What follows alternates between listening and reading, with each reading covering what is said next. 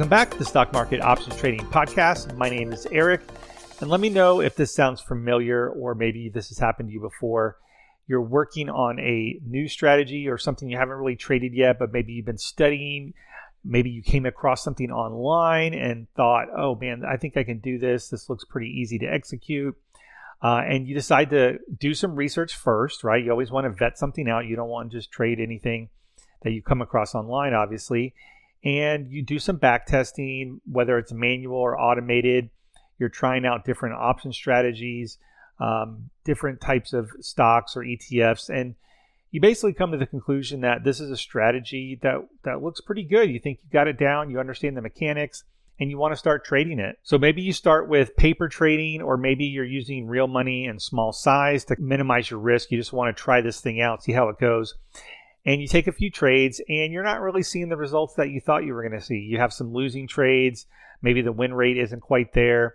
And you decide to kind of go back to the drawing board and maybe adjust the strategy, change some settings, change some strike selection, or how you're going to make the profit. And then you go back to taking the trades again, and maybe you get positive results this time. And then ultimately you end up with some losing trades and you're like, well, maybe I should tweak this strategy again. And you end up finding yourself stuck between these two modes of researching a strategy and then the actual execution of the strategy, or actually trading the strategy. And being stuck in this loop, it's hard because it affects your confidence. It can cause a lot of frustration, obviously, and a lot of doubt. And if any of this sounds familiar, I'm going to walk through 3 tips to kind of help you get out of this loop when it comes to trading a new strategy specifically, so you're not constantly stuck in between, research mode and execution mode. And the first tip is to just understand that this is all very normal when you're starting a new strategy. In fact, even when you're trading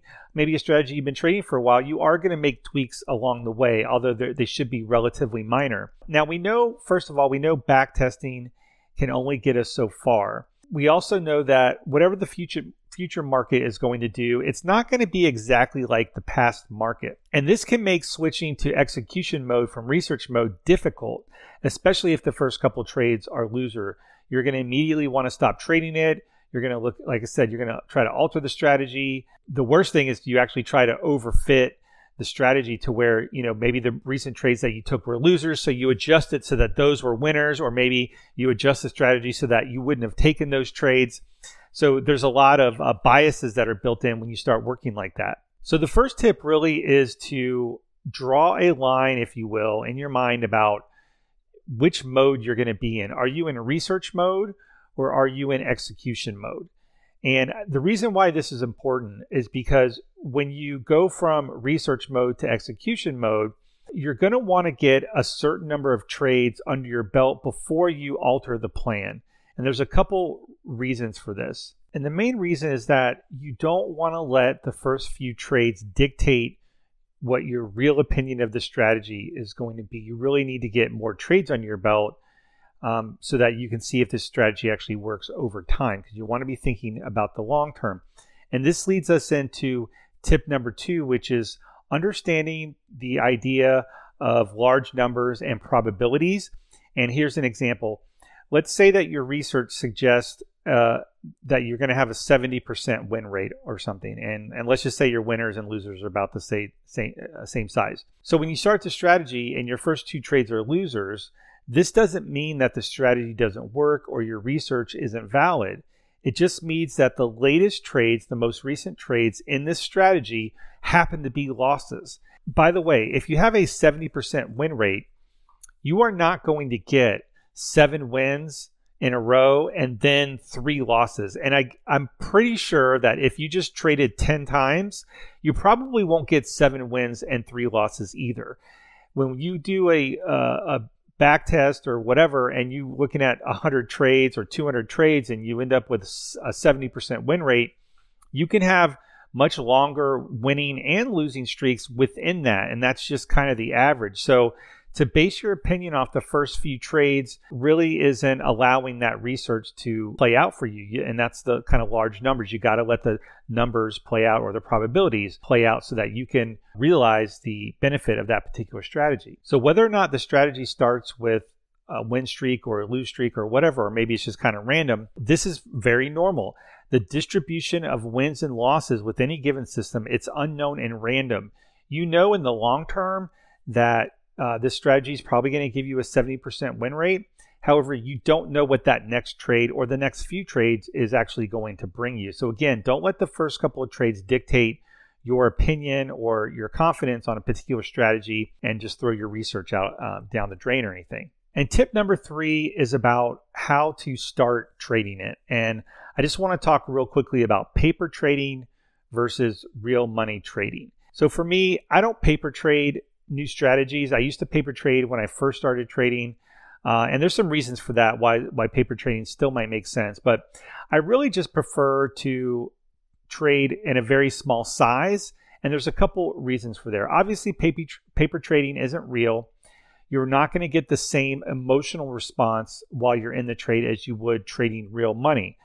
Obviously, if the trade goes against you, you're not worried about it. You're like, oh, whatever, I can reset the account or I'll change the strategy. And part of trading any strategy is, how do you feel while you're trading it? Can you handle that volatility, or can you handle the win rate or the risk and all that stuff? And if you don't have real money on the line, you're missing a big component of trading. That's where all the psychological stuff comes in. We're not going to cover that today, but even if let's just say you're trading a stock strategy or just buying stock or ETFs or whatever, I think it's better that you would just buy a single share of that stock. Maybe it's a $100 stock or $50 stock or whatever.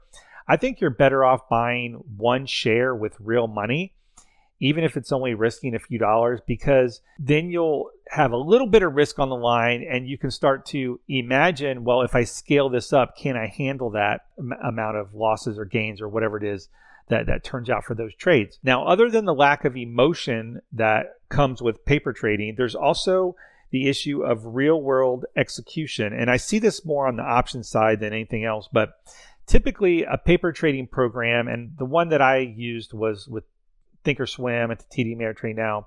They have a pretty good paper trading program, and I used that a long time ago. And typically the way it works, and I'm assuming the other ones are like that too, is that when you go to place that order, and let's say it's an options trade, there's a bid-ask spread, and typically the platform is going to put the price of the option or the spread in the middle, right? And in paper trading, that's going to fill pretty much right away because it's not real.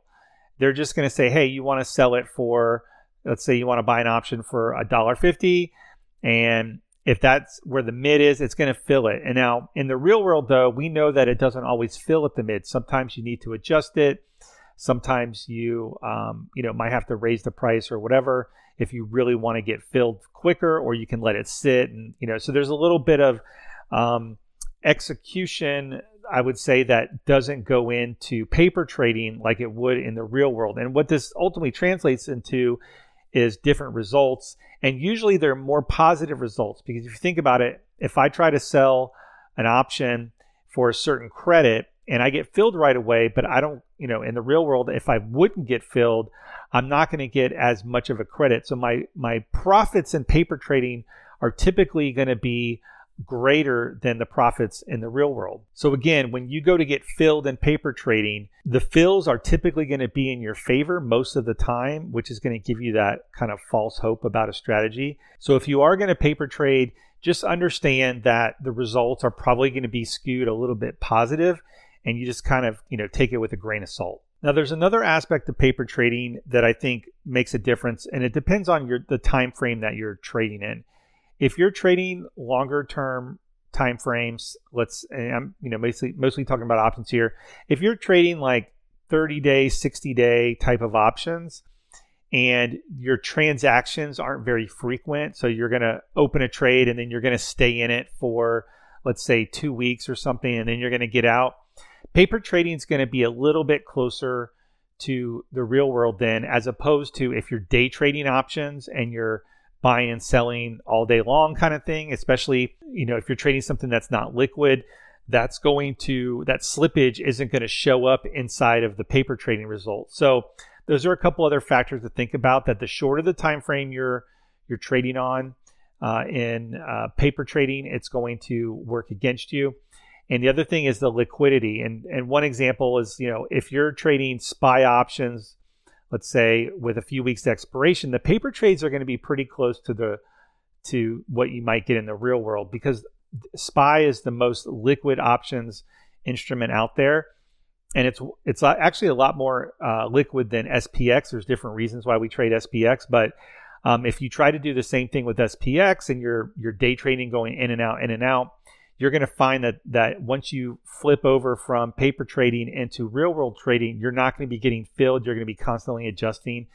And just want to throw that out there, that the time frame you're trading in and the liquidity of the stock or index that you're trading are going to affect the paper trading as well. And again, the paper trading is going to give you typically more positive results than it would in the real world.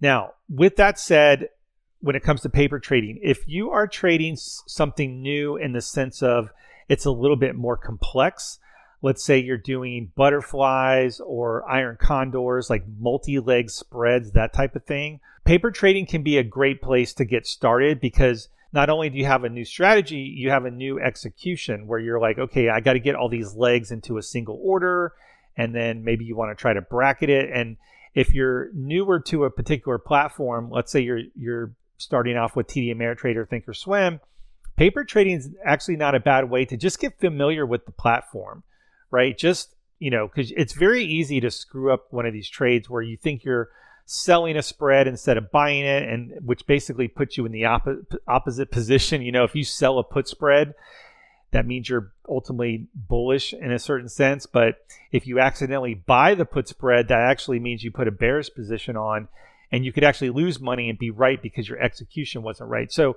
I think paper trading is good if you're new to the execution part, mainly with multi-leg spreads, like I said. So I think that can be helpful when you're starting out. So again, figure out which mode you want to be in. Are you in research mode or execution mode? And once you get into execution mode, you need to give it a little bit of time. I'm going to loosely say 10 trades, just to kind of get a feel for how this strategy works.